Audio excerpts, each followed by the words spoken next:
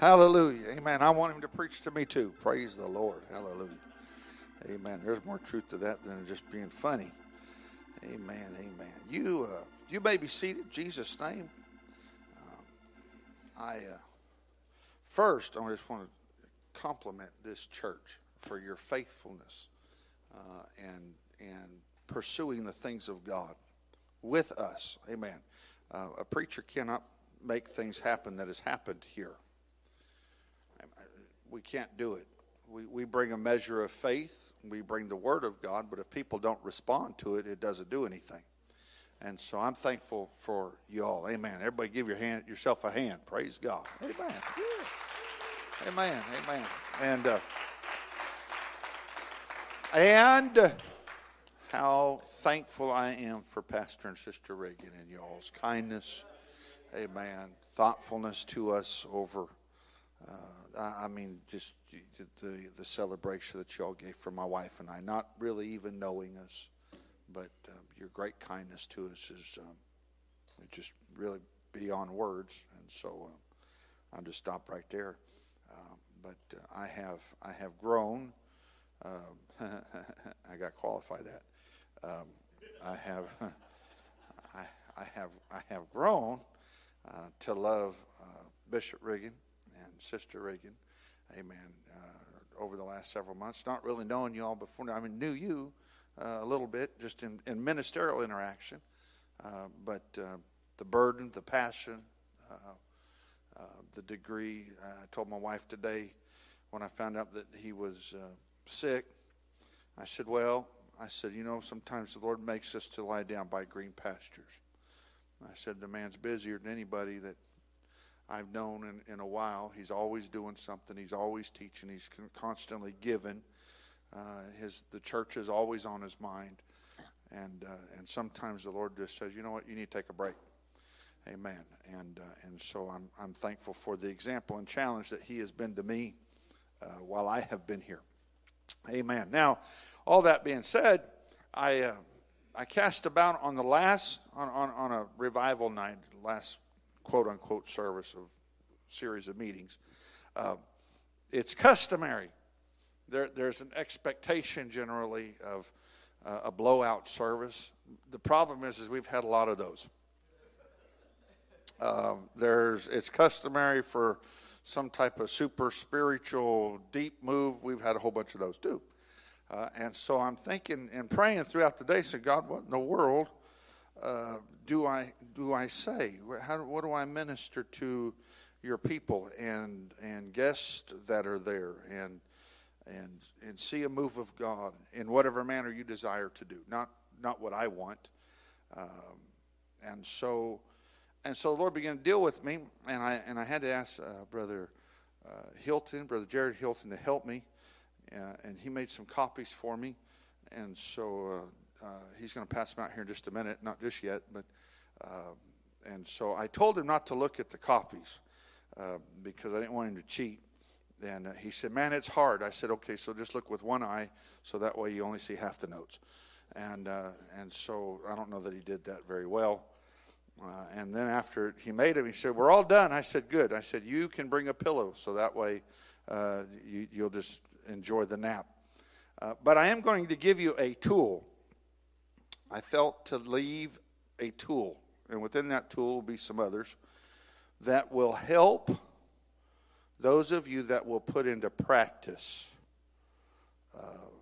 this tool and some of the associated tools that's in this, to maintain not just the spirit of revival, but praying people through to the Holy Ghost. Not just the pastor or the preacher, but God really wants to use his people. And so with that in mind, brother, if you would help me out there real quick, maybe give it to one of these other young men. They can pass them out. Make sure pastor gets one. Amen. And we're going to teach, preach. I might get excited and actually preach while I'm teaching about altar working. It's a study I've had for many years. I've taught it just a few times, and the Lord brought it back to me. My computer broke down. I was transferring stuff to another computer that a brother here was so gracious and kind to give me. And so in the middle of all that transference and everything, God brought to memory these notes that I haven't looked at in. Last time I taught this was probably in 16, I think. So it's been a little while. So here's a tool to maintain. Everyone say maintain. Maintain. Now, you're going to cheat and read ahead, as most of us do when we get a tool like this in our hands. So listen, because I'm going to give you some other stuff in there that's not in the notes, and so you'll want to pay attention to that, and so we'll see what the Lord will help us do. Amen. Let's start off by praying. Would you just bow your head with me? Let's pray. Lord Jesus, we ask you over the next little while, God, upon every saint of God that's here, God, every one of our guests, Lord Jesus, that your Spirit, Lord, would rest upon us in a very mighty way. God, as you help us with some tools to maintain revival. God, not just a service, but to maintain. God, that it would rest upon your people. In the name of the Lord Jesus, we pray. Acts chapter 2, if you would turn in your Bibles there, Acts chapter 2 and verse 47, a very familiar passage probably to most of us. Acts chapter 2 and verse 47. And then Brother Hilton, if you would get for me Hosea chapter 4, verse 6. I'm going to give you two verses. All right? Hosea 4 and 6, and then Proverbs 29 and 18. We're going to get there in a little bit. All right, so Acts chapter 2, verse 47. Praising God. This is what the church did. Everyone say the church. You go ahead and sit down. Thank you. I don't want you all standing very long. No sense all of us standing.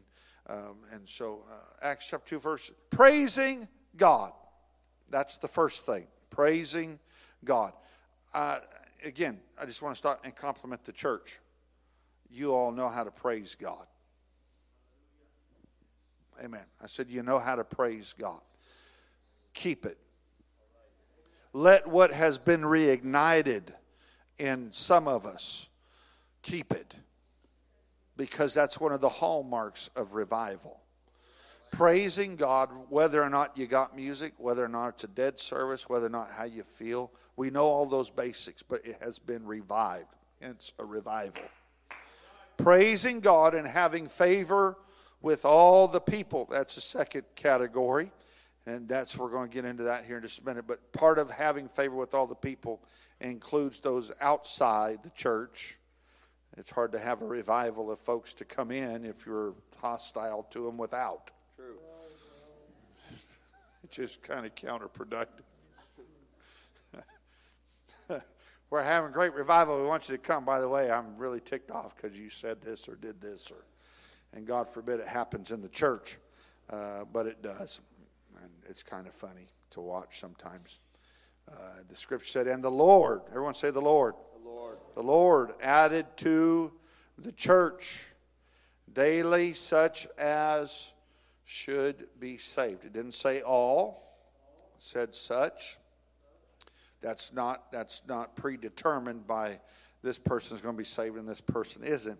But those that availed themselves. Many are called, few are chosen. Why is not everybody chosen? Because you have to come when you're called. And then chosen is its own winnowing process. I'm here. I choose you. But now are you going to stay faithful to the choice? Right. And so don't get discouraged at those that don't make it. Right. Be very encouraged at those that continue to whatever degree. If they're doing more than they were before, thank God. Right. I said thank God for whatever. If somebody's only coming a few services a week or one service a week, if they weren't coming any, thank God. When they walk in the door, man, thank God. We're so glad. We missed you. We love you. Let the pastor do the pastoring. Yes. Amen. Let the saints do the nurturing. Amen. All right, and so this was the recipe. This is what the Lord gave us to do. And he added to the church daily such as should be saved. Now there's two things that the Lord does not really give us in the New Testament. He expects us to do, but he doesn't give us a lot of Bible for it. We get some principles. One of them is how to win souls. There's no list. There's nothing that you're going to get. It just says go do it. Be fruitful. Okay, how?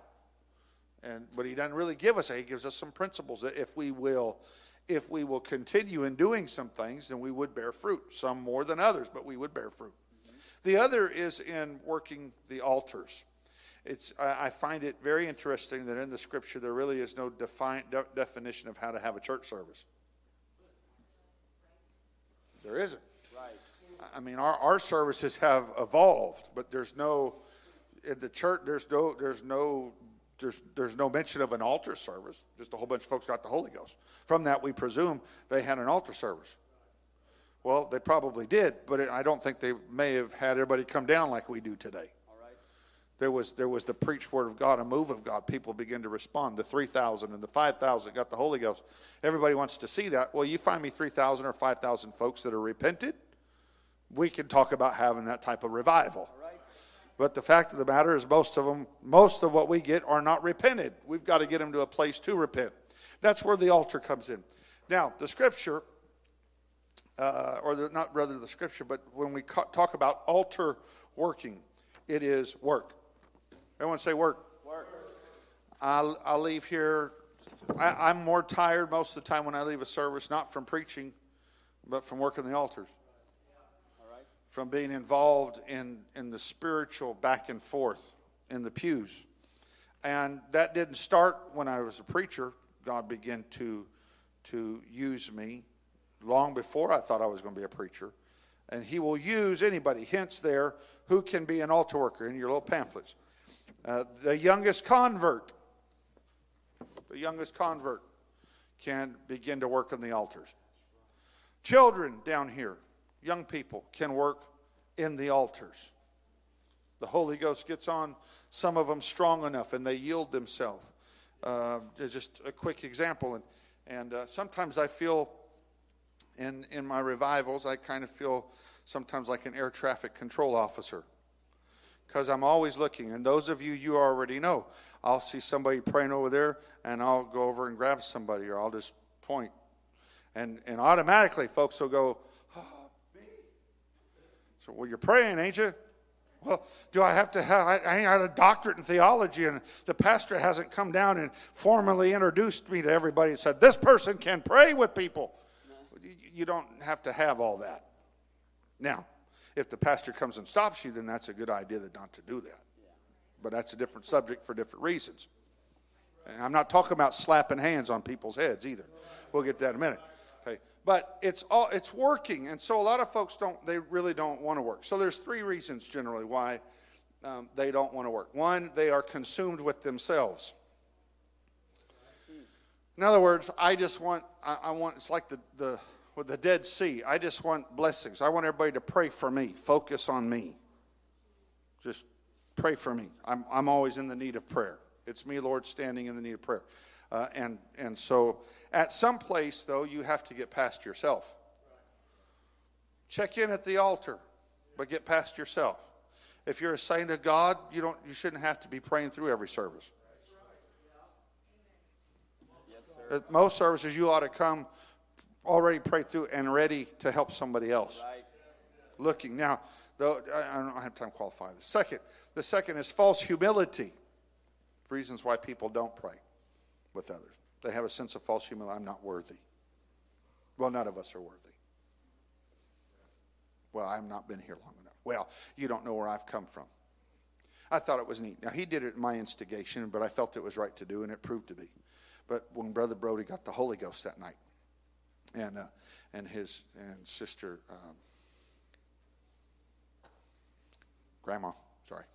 Sister Bonnie. I know it was a B. I just couldn't. It wasn't coming all the way. I had him come and come around and pray. Remember that, son? Had you come pray for your grandma over there on behind her while she was praying. And he began to pray. And I said, son, when you begin to pray, let her hear you. Open your mouth. Why? And he began to pray in the Holy Ghost. The Lord started moving on him again. Why? Well, because he's already got the Holy Ghost. He just had an experience. There's nobody better to pray with somebody than somebody who's just got the Holy Ghost moving through them. Somebody that's been in the Spirit, that's talking in tongues. There's nobody better to link up with somebody that's having a problem getting into the Holy Ghost or needing a blessing than somebody that's moving in the Holy Ghost. Right, right. Now, I'm not talking about somebody that's just always jabbering in the Holy Ghost, which we'll get to in a minute. 3, now this is the reasons why some people do pray in the altars. Self-recognition. They're in the look at me category. They want to be known as spiritual. Now, you usually find this, you got several young ministers, but usually you find that in young ministers. There's folks that aren't secure, and so they're going to go slap hands on everybody. Just go through the congregation and shirt and jerk and shake and all that kind of stuff. And they just want to be noticed. Then you have those that it's really ministry. It really, really is ministry. If you're going to be effective in altar working, it's mandatory. Everyone say mandatory. You must have a prayer life, not a repetition life. Not a prayer life. Oh, hallelujah, thank you, Jesus. Hallelujah, thank you, Jesus. Oh, I love you, Jesus. Oh, hallelujah. Oh, thank you, Jesus. Praise God, thank you, Jesus. Hallelujah. That type of mess ain't going to pray nobody through the Holy Ghost. Right. There's no relationship in that. Try having a relationship with somebody like that.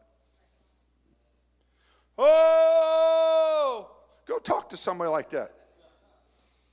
You're talking to God, man. When I'm talking to God, I'm not going to sit there. I'm not talking about intercessory prayer and all that. But there's a whole lot of prayer that's called prayer that ain't prayer. Yes, true. There's a whole lot of tongue talking that goes on during prayer that ain't really tongue talking. I got to hesitate to say that, but what they got their mind on the garbage and the tithes and all the other kind of stuff, and so that's not the type of prayer life I'm talking about. Right. I'm talking about communication with God that is effective. It may be just talking like I'm talking right now. Sometimes it. Well, you know what's fun right now, Elder? I could get sidetracked because you feel there's a few spirits bouncing back right now. Oh, Lord, no, I'm not going to, though, because there's too many good folks here to mess around with ignorance. And so there's folks here that really want the things of God. And you want to continue what the Lord is doing. Yes. Amen. I said you want to continue what the Lord is doing. And so this is the way that we do it. And so habits of successful altar workers, they're in your little pamphlets.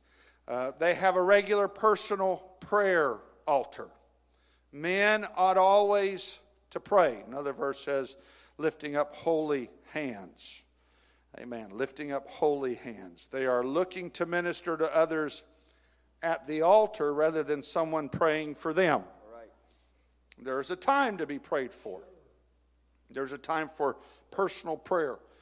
Sunday morning was a good example of that. The Holy Ghost just swept among us, and there was a spirit of peace that was ministering to everybody, and then it turned and we were ministering to one another. But if you wanted one of them prayer times where, man, God was just moving on everybody individually, Sunday morning was one of them mornings.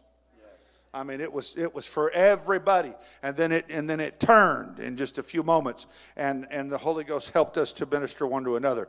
But oftentimes in our church services, especially if you want to pray folks through the Holy Ghost, you can't be focused on yourself. There's got to be a focus on others and having a prayer life. They study, number 2, they study the Bible regularly. Study to show yourself approved unto God. They're not looking to try and have answers for everybody or be the Bible answer man. They just they love the Word of God. Yes. They have fallen in love with God's Word. That's a difference between studying. Some people study to be able to have something to show that I know more than you. Look how smart I am. There's others that they're just a natural. I'm going to use it. I've been here long enough. I'm just going to use them for an example because it cracks me up every time.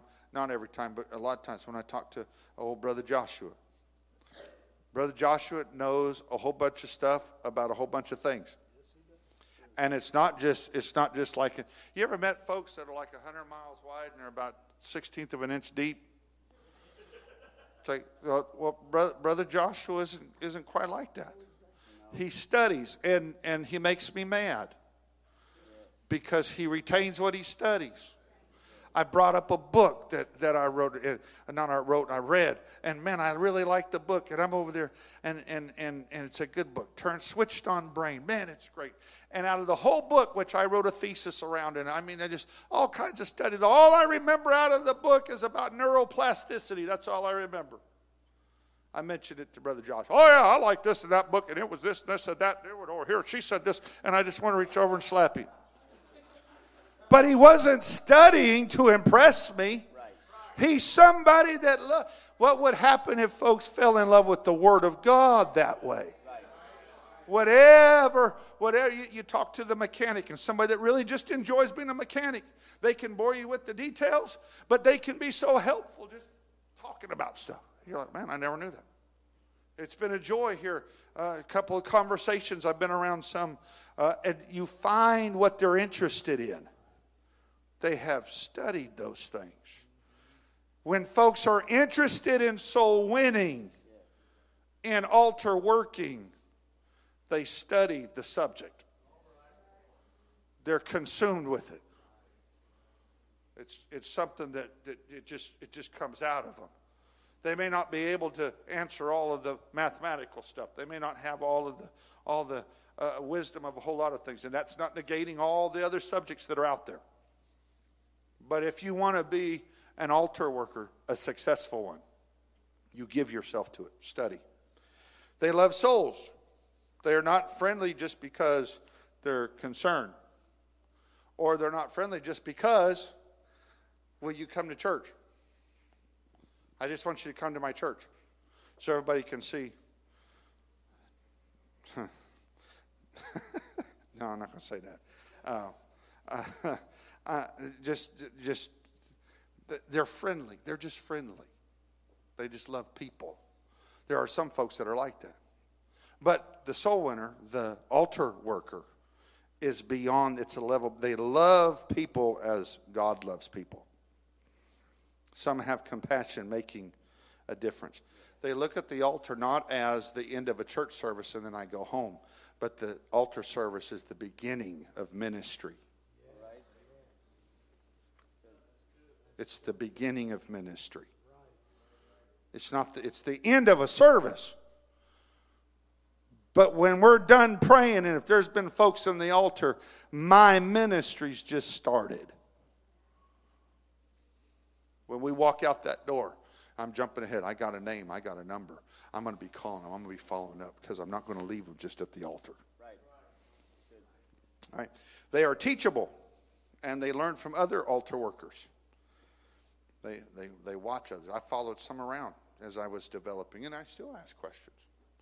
I'm at the age and time now, most folks think you know a whole lot more than you do, and I'm finding out that I don't. There's a few things that I know.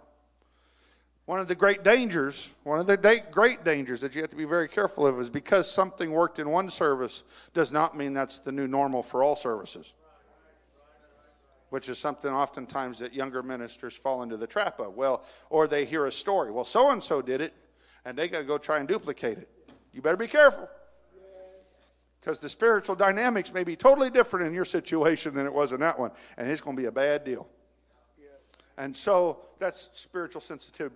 But folks are teachable. Let the word of Christ dwell in you richly in all wisdom. Teaching, and look, notice this, admonishing one another. That's not talking about just from a preacher to the church. One another. Can we take teaching and some advice from one another?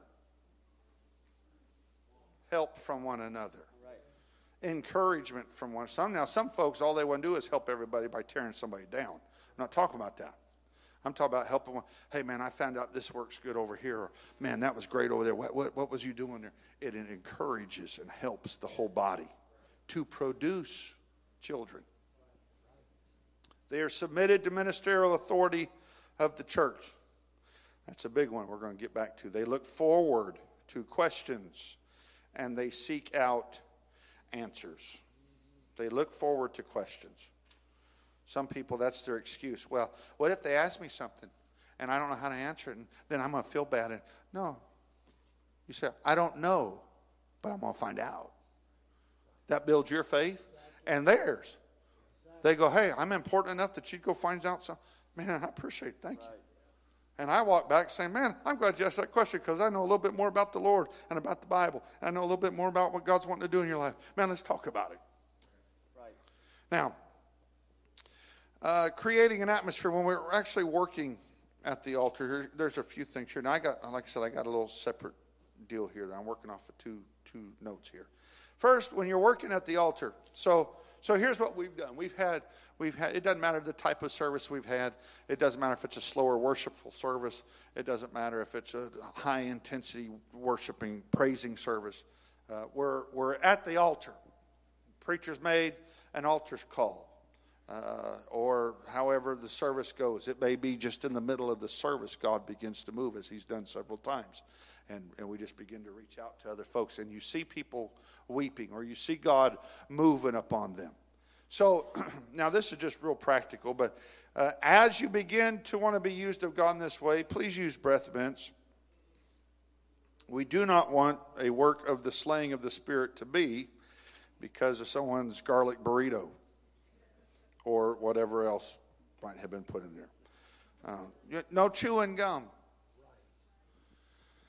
God called us to be saints, not cows. God's honest truth. I was at a revival many years ago, and half the church was chewing gum. I had about enough. I was there my third service, and I'd had about enough of looking. So I looked like this, and I just looked at it. I went. And the pastor jumped up and said, "My God, Savala, thank you." People started taking it out. I'm just going to tell you something. You're praying with somebody then they want the Holy Ghost and they're chewing gum. You better get it out of their mouth. Stop them long enough. Say, hey, you know what, man? God's moving on you, and He's going to want to use your tongue. You can't really talk good with that in your mouth. Why don't you just spit that out? So, well, that's going to mess up the Spirit. No, not if they want the Holy Ghost. Right. I'm talking from experience many times. Many times.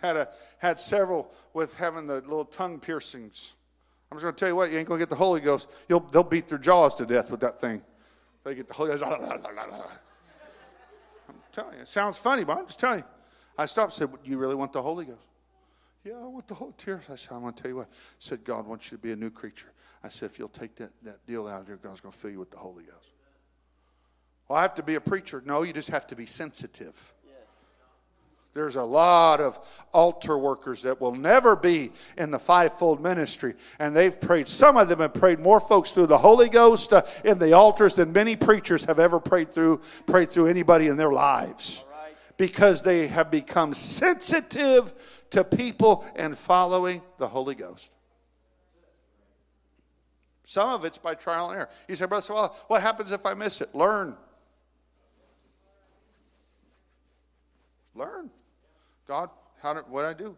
Sometimes it's not you. That they just resisted the Holy Ghost, resist the Spirit. You'll move on. Don't take that as a personal rejection. If I did everything I knew I was supposed to do, and I was as kind and thoughtful and prayerful and all that, then I'm going to move on to the next one.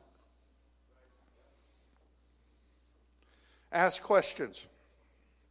Well, the seeker will not receive the Holy Ghost. So here, why do seekers not receive the Holy Ghost? And this is part of that little deal there. There's two reasons why. Those of you that are taking notes that haven't went to sleep yet. Some of you went to sleep, your eyes are still open, I know.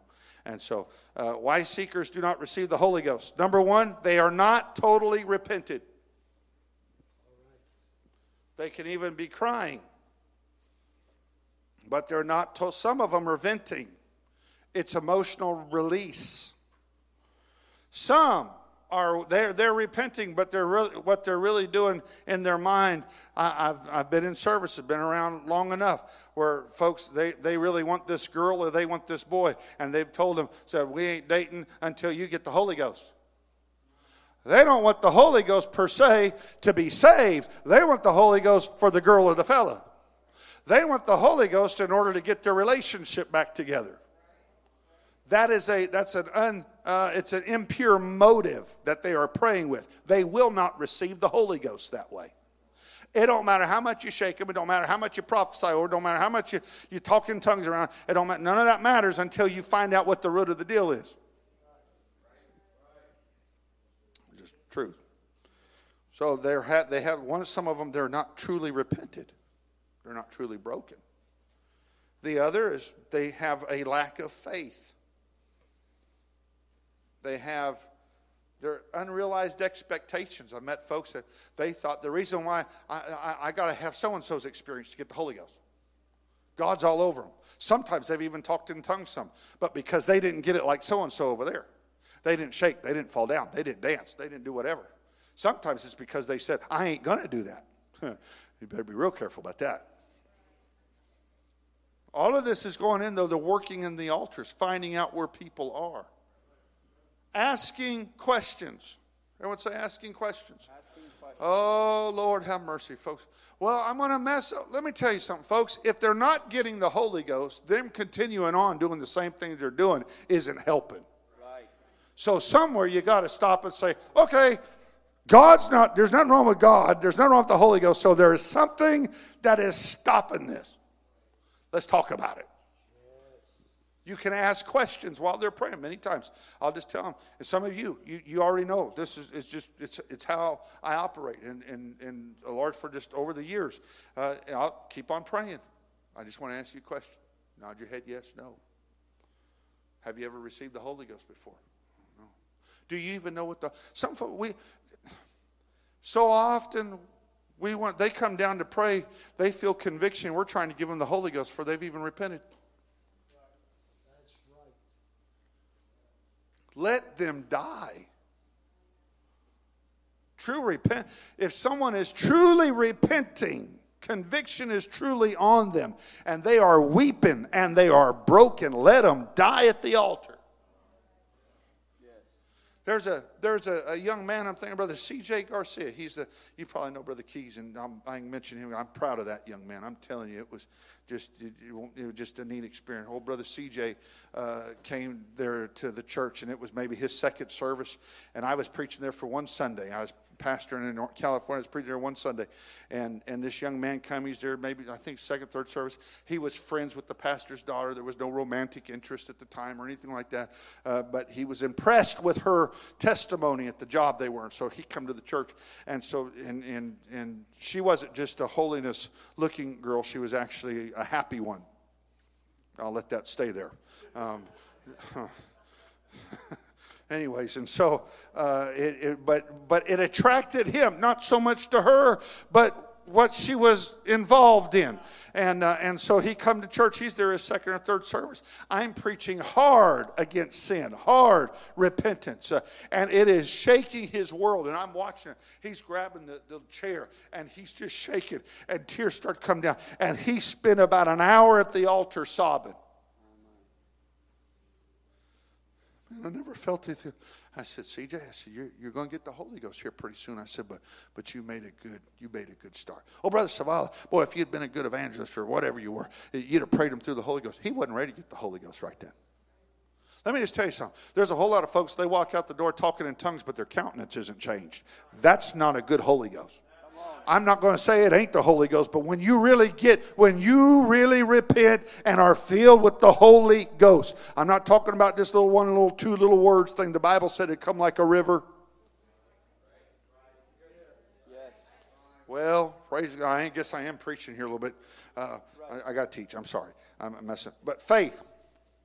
They have expectations that they're confused or they're distracted.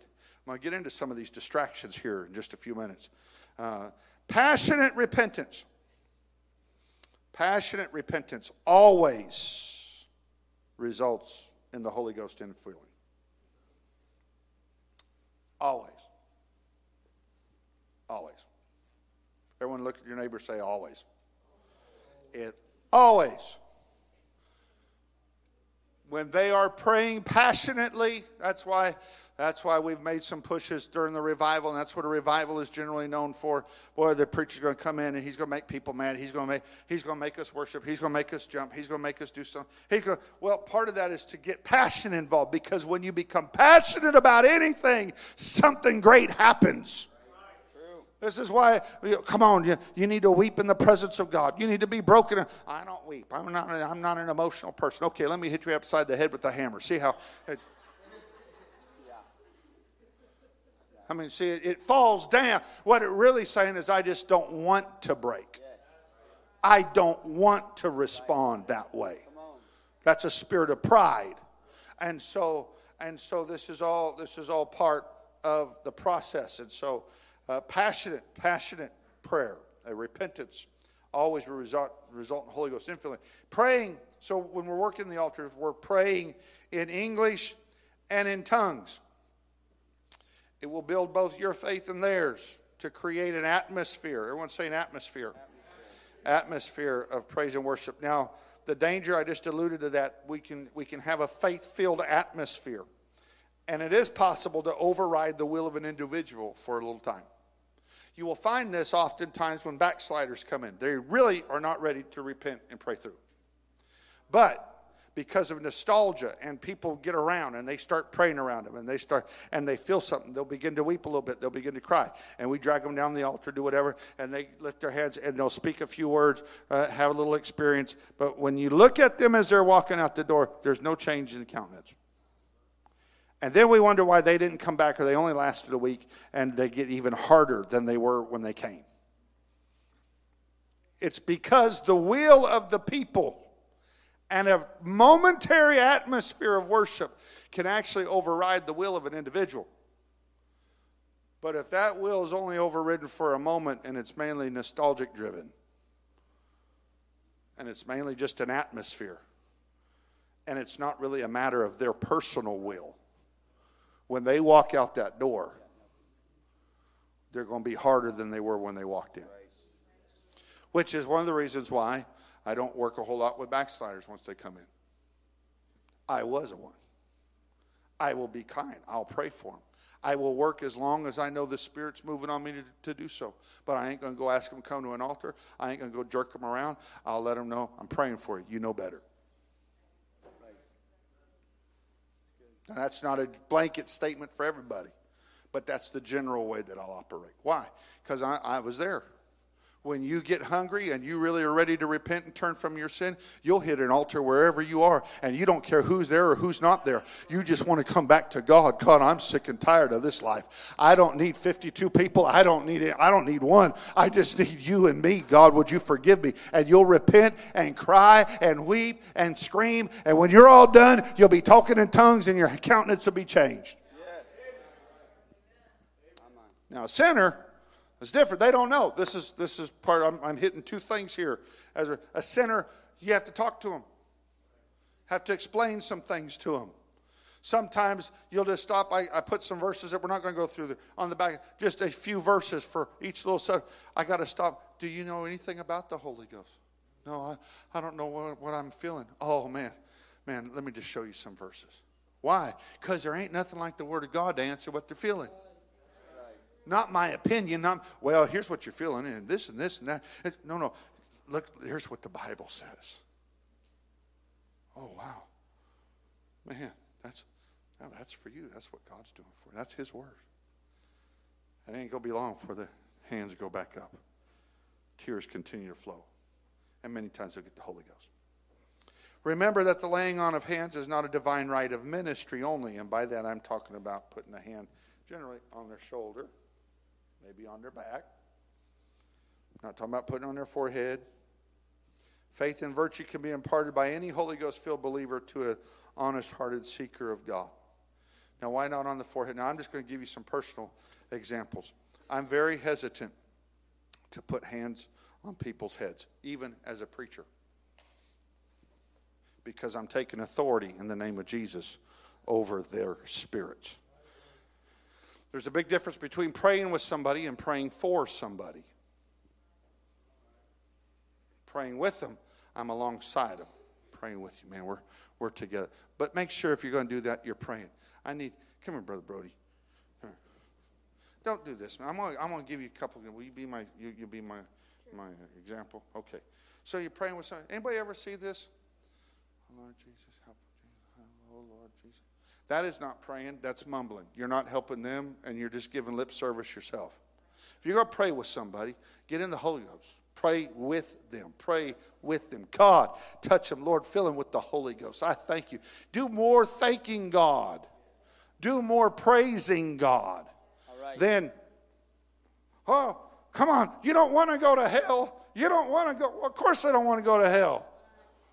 Well, I mean, what kind of prayer is that? I know. Well, I know somebody, they got the Holy. Okay, fine. You go ahead, and that's fine. And some folks get the Holy Ghost in self-defense over, let go, turn loose, giving them back rubs and tickling them and putting hands on their chest and all that kind of stuff. I know folks have done it. Okay, I go put my hand on his head. What if he's got neck damage? What if he's got a bad back somewhere or something like that? And I'm just, see it happen. When you're working with souls, especially in the altar, I get one shot at them most of the time. Yes. I'm not afraid. Not afraid of authority. Not afraid of it. But I want to use it carefully. Because this is a soul. It's not a statistic. There's an eternity in the balance right here. They may not have another church service. Thank you, son. So when we're praying with folks, make sure that you're under authority. If the pastor, and I'll make this very clear, there ought not to be anybody in this building that lays hands on anybody unless they've cleared it with their pastor, as far as praying on them on the head. I've been in ministry 20 years. I got a pretty good track record amongst the ministry that I know of. Try to be sensitive. When I go to somebody's church of which I'm just visiting, I do not lay hands on anybody unless I ask the preacher, the pastor that's there. I will not do it.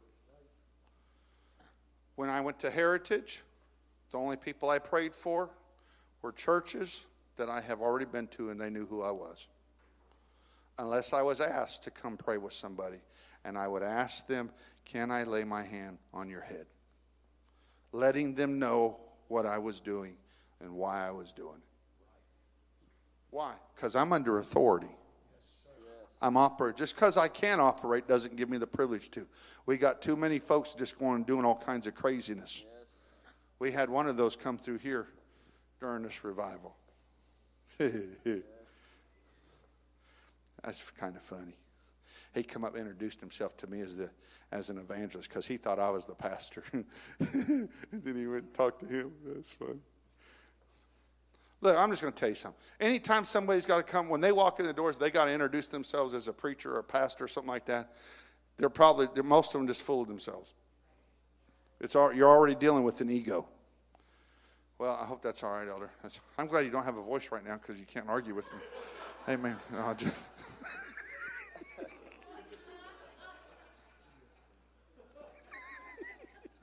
I love you. Oh, hallelujah. We're having a good time anyway, Jesus. All right, I probably made some mad. That's okay. Be considerate. Never palm or shake someone's head while praying for them. I've heard preachers talk about that.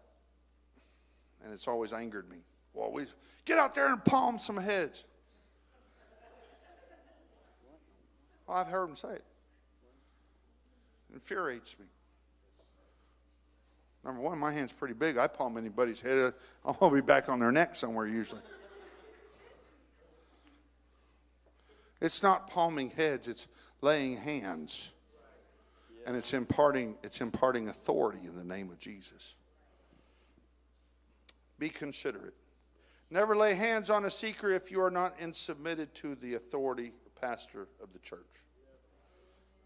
And you don't know if you're submitted unless he says no. Anybody can be submitted as long as everything's saying, yeah. That's when he says, don't do that. No, don't go there. No, that's not how you ought to do it with your children. I'm spiritual. Well, we'll see how spiritual you are. Hearing prayer rather than instructions when we're praying with folks in the altar. Praying with them rather than giving instructions to them.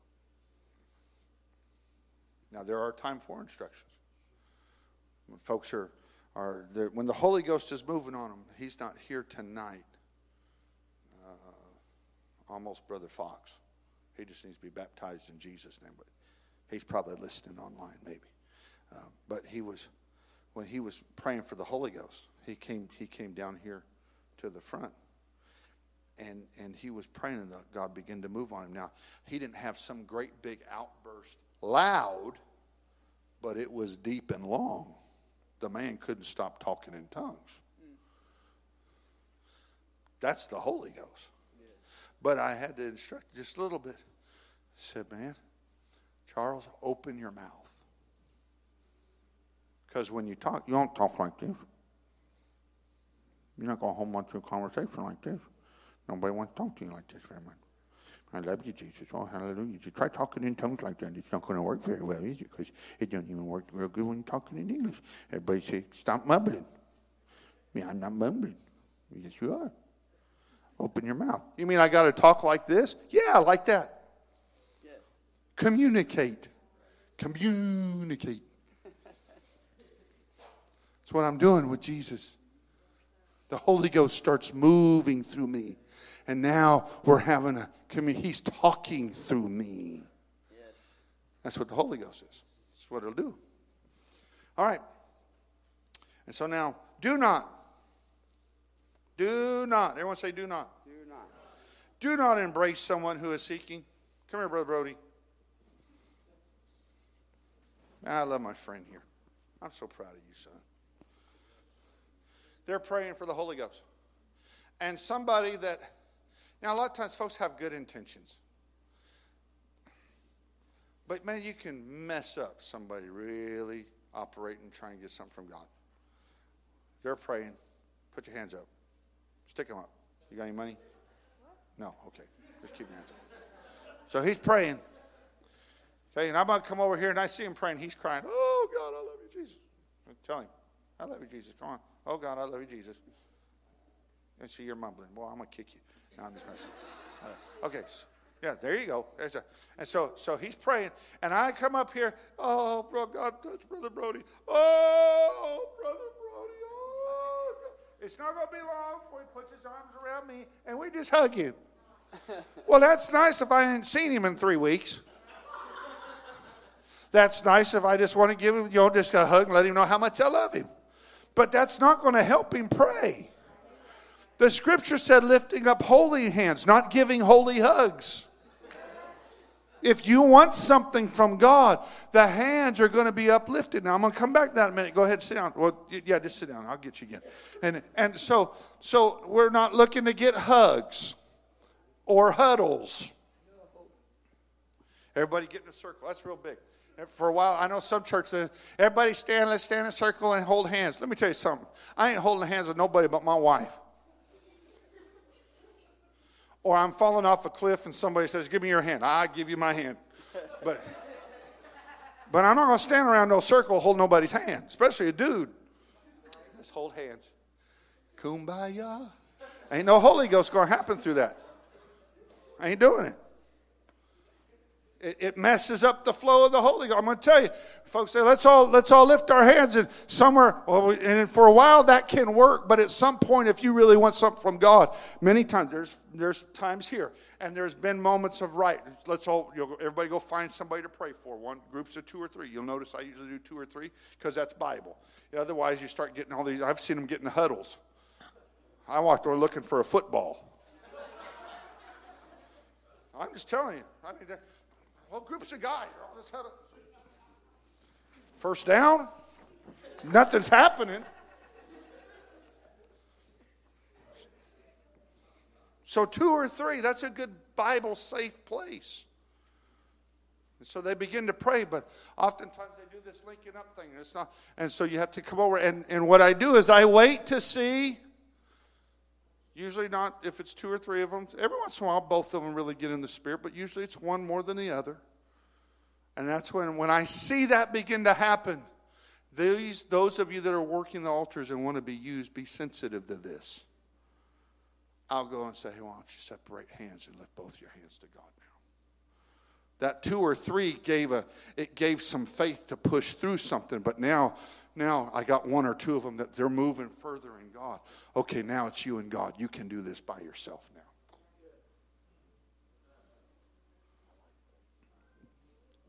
now. Now, so, no hugs. I ain't got time to qualify this. There's appropriate times for families. I saw there's several families. We've had families pray together, and I've got with my family, my wife and daughter, and we. But you're not going to spend a long time praying that way. There's a place for prayer like that, but that's not the majority, and especially if you're trying to pray people through the Holy Ghost or experience in the altar.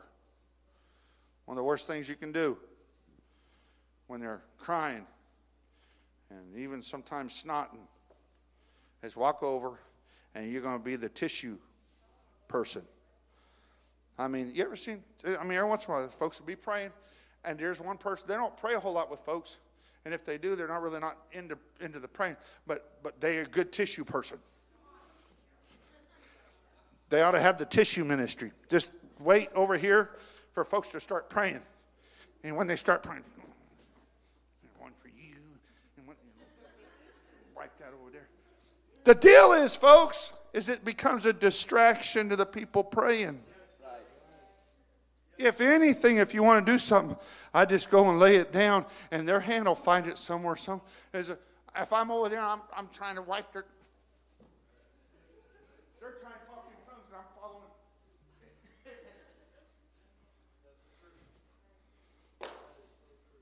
Just a little instruction to continue what the Lord's already doing here.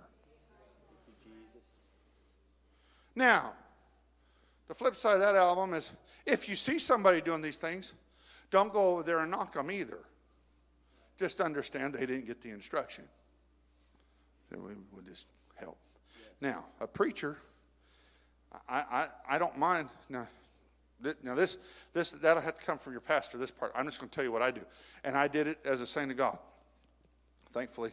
Anyways, if I saw somebody that was being a moron, praying with somebody in the altar, I would find some way to cut in front of them, cut them out, do anything I could, because that soul's more than the moron. Yes. Now, the moron will pray through, and they won't be a moron no more. But as for me and my house, I was more concerned about the person that was trying to get something from God that didn't have anything from God. If they get offended, great peace have they that love thy law. You shouldn't get offended at the altar anyways. But if you are, that tells more about you than it does the person. I ain't got time to qualify all that. Every once in a while, I don't have time to qualify that. I'm going to leave that right there because I do need to hurry, and we need to hurry. All right, so. Do not embrace someone who is seeking likewise back rubs, chest rubs. You get a full body massage almost in a Pentecostal church service. Are not necessary or helpful for those seeking God. It is the goodness of God that leads men to repentance. Not the back rubs. Not massages. Seeing folks. That's right, brother. That's right. That's right. He doesn't have heart palpitations. Leave him alone.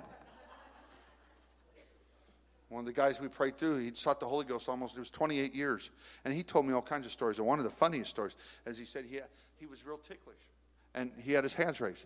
And this guy come over and that's right, brother. That's right. That's right. That's right. And he starts laughing. Oh, brother, that's the Holy Ghost. Yes. Oh. And they're going screaming. People are dancing, shouting. And he's, no, it tickles. Done. The Holy Ghost departed from him. But a whole bunch of other non-spiritual people got blessed, I guess. Like to bless them with something else. The goal is for them to feel God's forgiveness and ultimately His joy and comfort. All that other stuff is often more disrespectful. Never tell someone they received the Holy Ghost. Never tell anybody. Now, I'll ask them, especially if I heard them say something. Now, I've heard them say something and had them tell me, look, dead at me. Say, no, I didn't say anything. I'm thinking. Wait, but there's nowhere to go. I'm not going to argue with them. They'll know when they really get it. I've had some folks say, well, yeah, but I didn't feel nothing. I mean, what do you do with that? So, well, man, let's just keep praying until you feel something. But I'm not going to tell them they got the Holy Ghost. Now, I will tell them, I'll ask them, say, how do you feel? I don't know, man. I was saying something. I don't know what I was saying. I don't know what I was doing. Ah, that's different. But what I'll do is I'll say, let me show you something in the Bible. And I'll take them to Acts chapter 2. And we'll start reading. And just about every one of them, Pastor, by the time they begin to speak with other tongues as the Spirit. That's what I got. Now, I said, that's Bible. You got the Bible experience. That's the Holy Ghost. Boom, I got the Holy Ghost. And almost every one of them will go back, lifting their hands, begin to pray, and it's not long before they're talking in tongues again. But I'm not telling them, but I'm going to show them. Because they need to know. It's in the book. So, never tell them. If they tell you that they said something they didn't understand, show them. That's in the scripture. They'll understand the word of God. Do not hold the seeker's hands up. Okay, come here, Brother Brody. Example time. I don't know why. I don't know when this became a rule in Pentecost. The poor sap's been praying for 20 minutes. My arm is tired. Come here, Brother Jaheim. You'll watch this in services. Hold his arm, hold his arm, hold his arm, hold his arm. Now that dude ain't going to get his arm put down. Oh yeah, praise God, oh yeah. And this guy over here, he can cycle out. This guy's arms never gets to go down. I don't know where the rule came that the dude can never put his arms down while praying for the Holy Ghost. Let the guy's arms go down. One of the first, I see somebody praying for a long time, and they got their hands up, and especially if I start seeing folks farm inside and out, it's like the A team, and then the farm league starts, and they get, and a lot of times it's folks that don't even pray. They just go up and hold their hand. Jesus, hallelujah, Jesus. Sometimes, then you get folks during a competition yelling at the guy. Not praying with him, yelling. Hold on, let go, do something. You need to do this. Or you need to jump, you need to dance, you need to get a life. Learn to be sensitive to people and not destroy them. And so, let the guys, a lot of times I'll go up. There's one girl in particular at church, she had been praying about 20 minutes, and the hand of God was all over her. She started getting close to stammering lips. And I watched it and I saw it.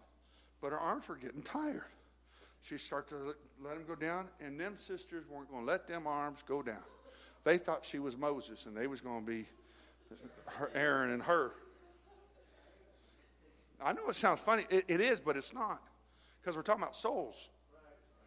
I mean, the whole reason we're doing inviting and we're trying to get people to come to church, the end result is that they'll get converted. And that they'll want to see God do great things in their life and the lives of others. And so it's so many times we abort them at the altar. We got everything right there where and then we miss it. And so I went down and there I said, let her arms down. She'll stop praying. I said, are your arms tired? Uh-huh. Put your arms down. I can. Honest to God. I can. You put your arms down. I said, here's what's happening to you. I said, the Holy Ghost's moving on you. He said, you feel your tongue wanting to do something different? Yeah. It feels good. I said, good. That's the Holy Ghost. I said, now, God wants to speak through. I said, here's what's going to happen. I said, you just rest in that. Keep talking to God. Let God. I said, and when you get the Holy Ghost, your arms will go back up. Well, they're tired. I know. That's okay. She started praying again. It wasn't 5-10 minutes. When the Holy Ghost hit her, hands went up. That's what happens. When the Holy Ghost hit Brother Brody over here, Brother Brody, I hadn't seen him jump, shout, dance, do much of anything like that for the first several months. But when he really got the Holy Ghost over here, the dude was dancing. Here a Sunday ago, he took off running the aisles. That's illegal. I'm just teasing. He got the Holy Ghost though. Why? Life comes. When the Holy Ghost is flowing through me, something's going to move. So, all right. I know everybody knows all this stuff, but it's what I got. So, Lord bless everybody. You all be free here in just a little while. So, when the Holy Ghost comes upon them, they will always raise their hands with or without help. Encourage them for the steps. If they don't get the Holy Ghost,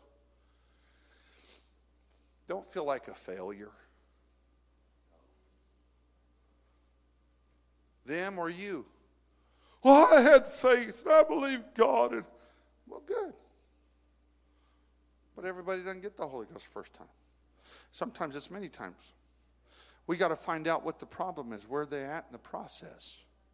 But for whatever they're doing, man, that's great. God's moving in your life. I'm so thankful. My faith is built. My faith is built watching you pray, man. God's moving. It's moving on me too. Now, I got these 2 verses. You probably thought I forgot them. Now I'm gonna come to that last point, and then you all can read the verses on the back. I'm almost done. 2 verses. Read.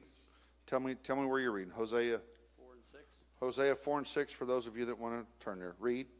My people are destroyed for lack of knowledge. Yeah. Because thou hast rejected knowledge, I will also reject thee, that thou shalt be no priest to me. Seeing thou hast forgotten the law of thy God, I will also forget thy children. Okay.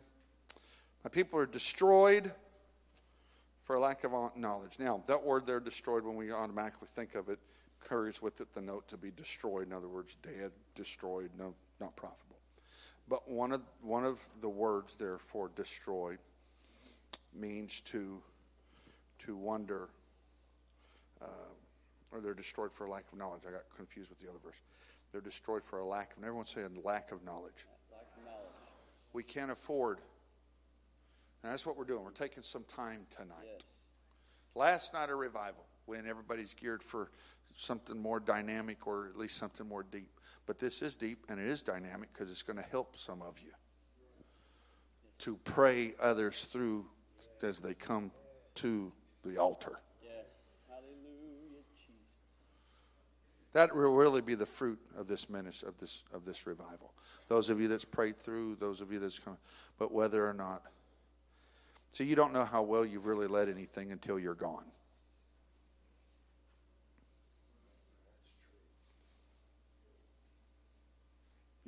You really don't know how well something has been accomplished unless you have a few folks. It's kind of like the old little, it's a Chinese proverb, and it says, those that claim to be a leader and turn and find they have no followers are just going for a walk. Not a walk, a walk. W-A-L-K. For those of you that are fast tonight. My people are destroyed for a lack of knowledge.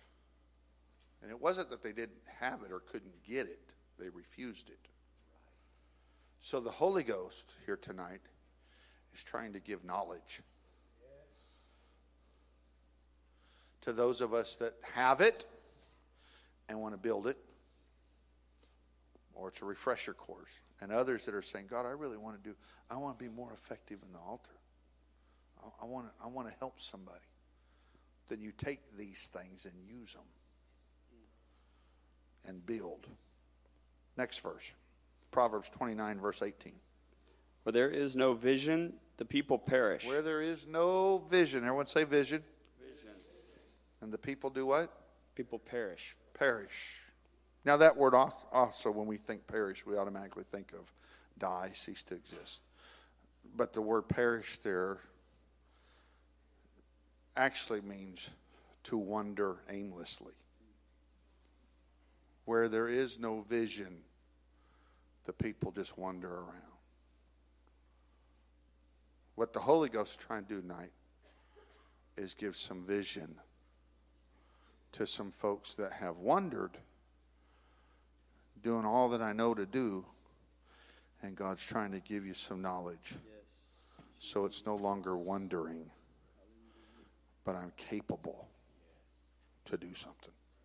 Oh, it's not going to all happen at one time. There's going to be mistakes made. All of the stuff that goes with it.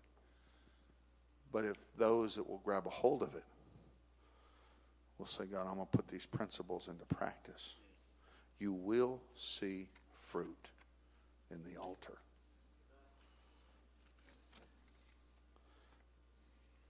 Where there is no vision, the people perish.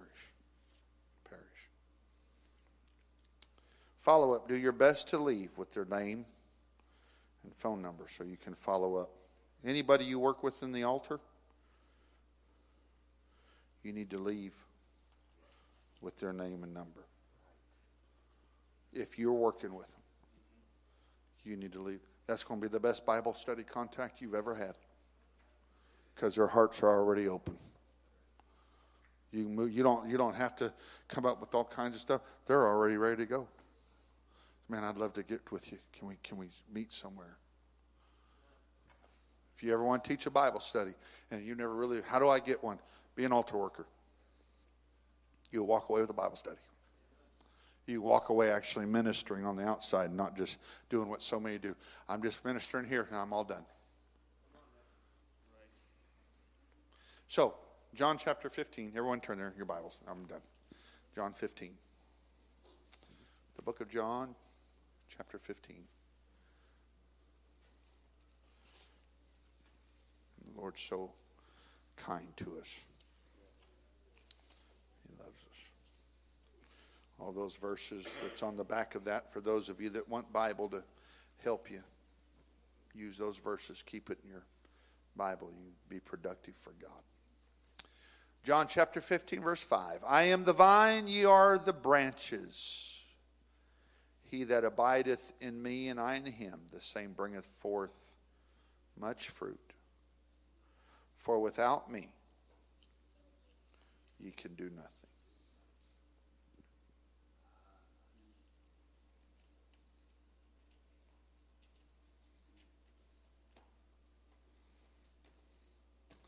Jesus,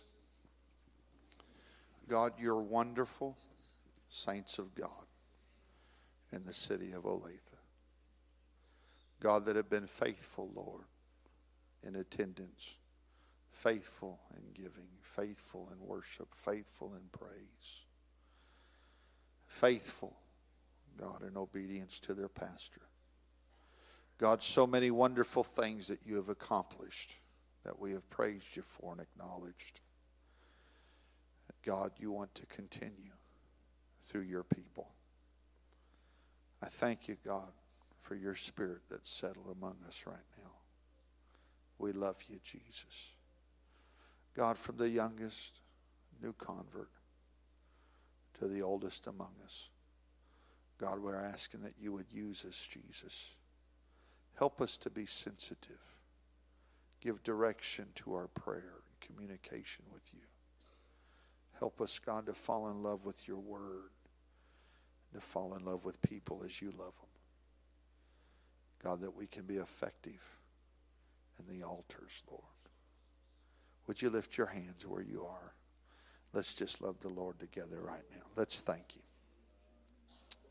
Let's thank him. There's a sweet presence of the Holy Ghost that's walking among us right now. Oh, Lord Jesus. Hallelujah, hallelujah, hallelujah. What a mighty and glorious God you are. We love you, Jesus, upon every guest, every visitor, every saint of God. Lord, more than anything, we want to please you. We want to be effective for you, Jesus. God, we want to be excellent for you've been excellent to us, Jesus. We glorify you. We love you. We praise you. We magnify you. Oh, just a few more minutes. We're not going to have an altar service or anything here tonight. But if you just want to make just a promise to the Lord, God, I'm going to do this.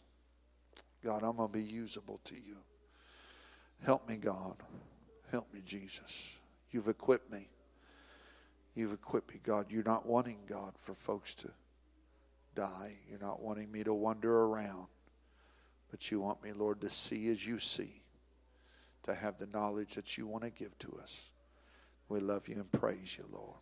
In the wonderful, wonderful name of Jesus. Would you stand with me? As you stand, can we lift our hands again? Let's just love the Lord. Let's thank him. Hallelujah. Praise God. Praise God. Praise God.